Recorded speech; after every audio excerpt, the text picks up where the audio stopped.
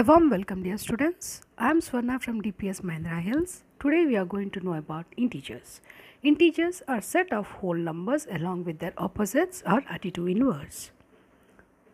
Let's learn the fundamentals of integers. Numbers greater than 0 are called positive integers. Numbers less than 0 are called as negative integers. And 0 is neither positive nor negative. There is no greatest or smallest integer. They are infinite numbers to the left and right side of 0, which implies every integer has a successor and a predecessor. 0 is greater than every negative integer but less than every positive integer, and positive integer is greater than any negative integer.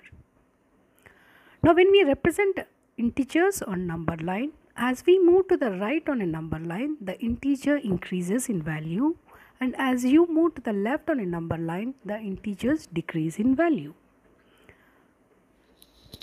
Let's understand the use of integers in real life situations. The following situations are indicated using positive values or positive integers. Temperatures above the 0, any measure above sea level, earning money, having money in the bank, floors above the ground level, positive charge of the electricity, win or gain or increase, deposit. In directions, we generally use positive sign to indicate east side or upwards. Now let's concentrate and try to understand where we use negative values. The following situations are indicated using negative values. Temperature below the 0,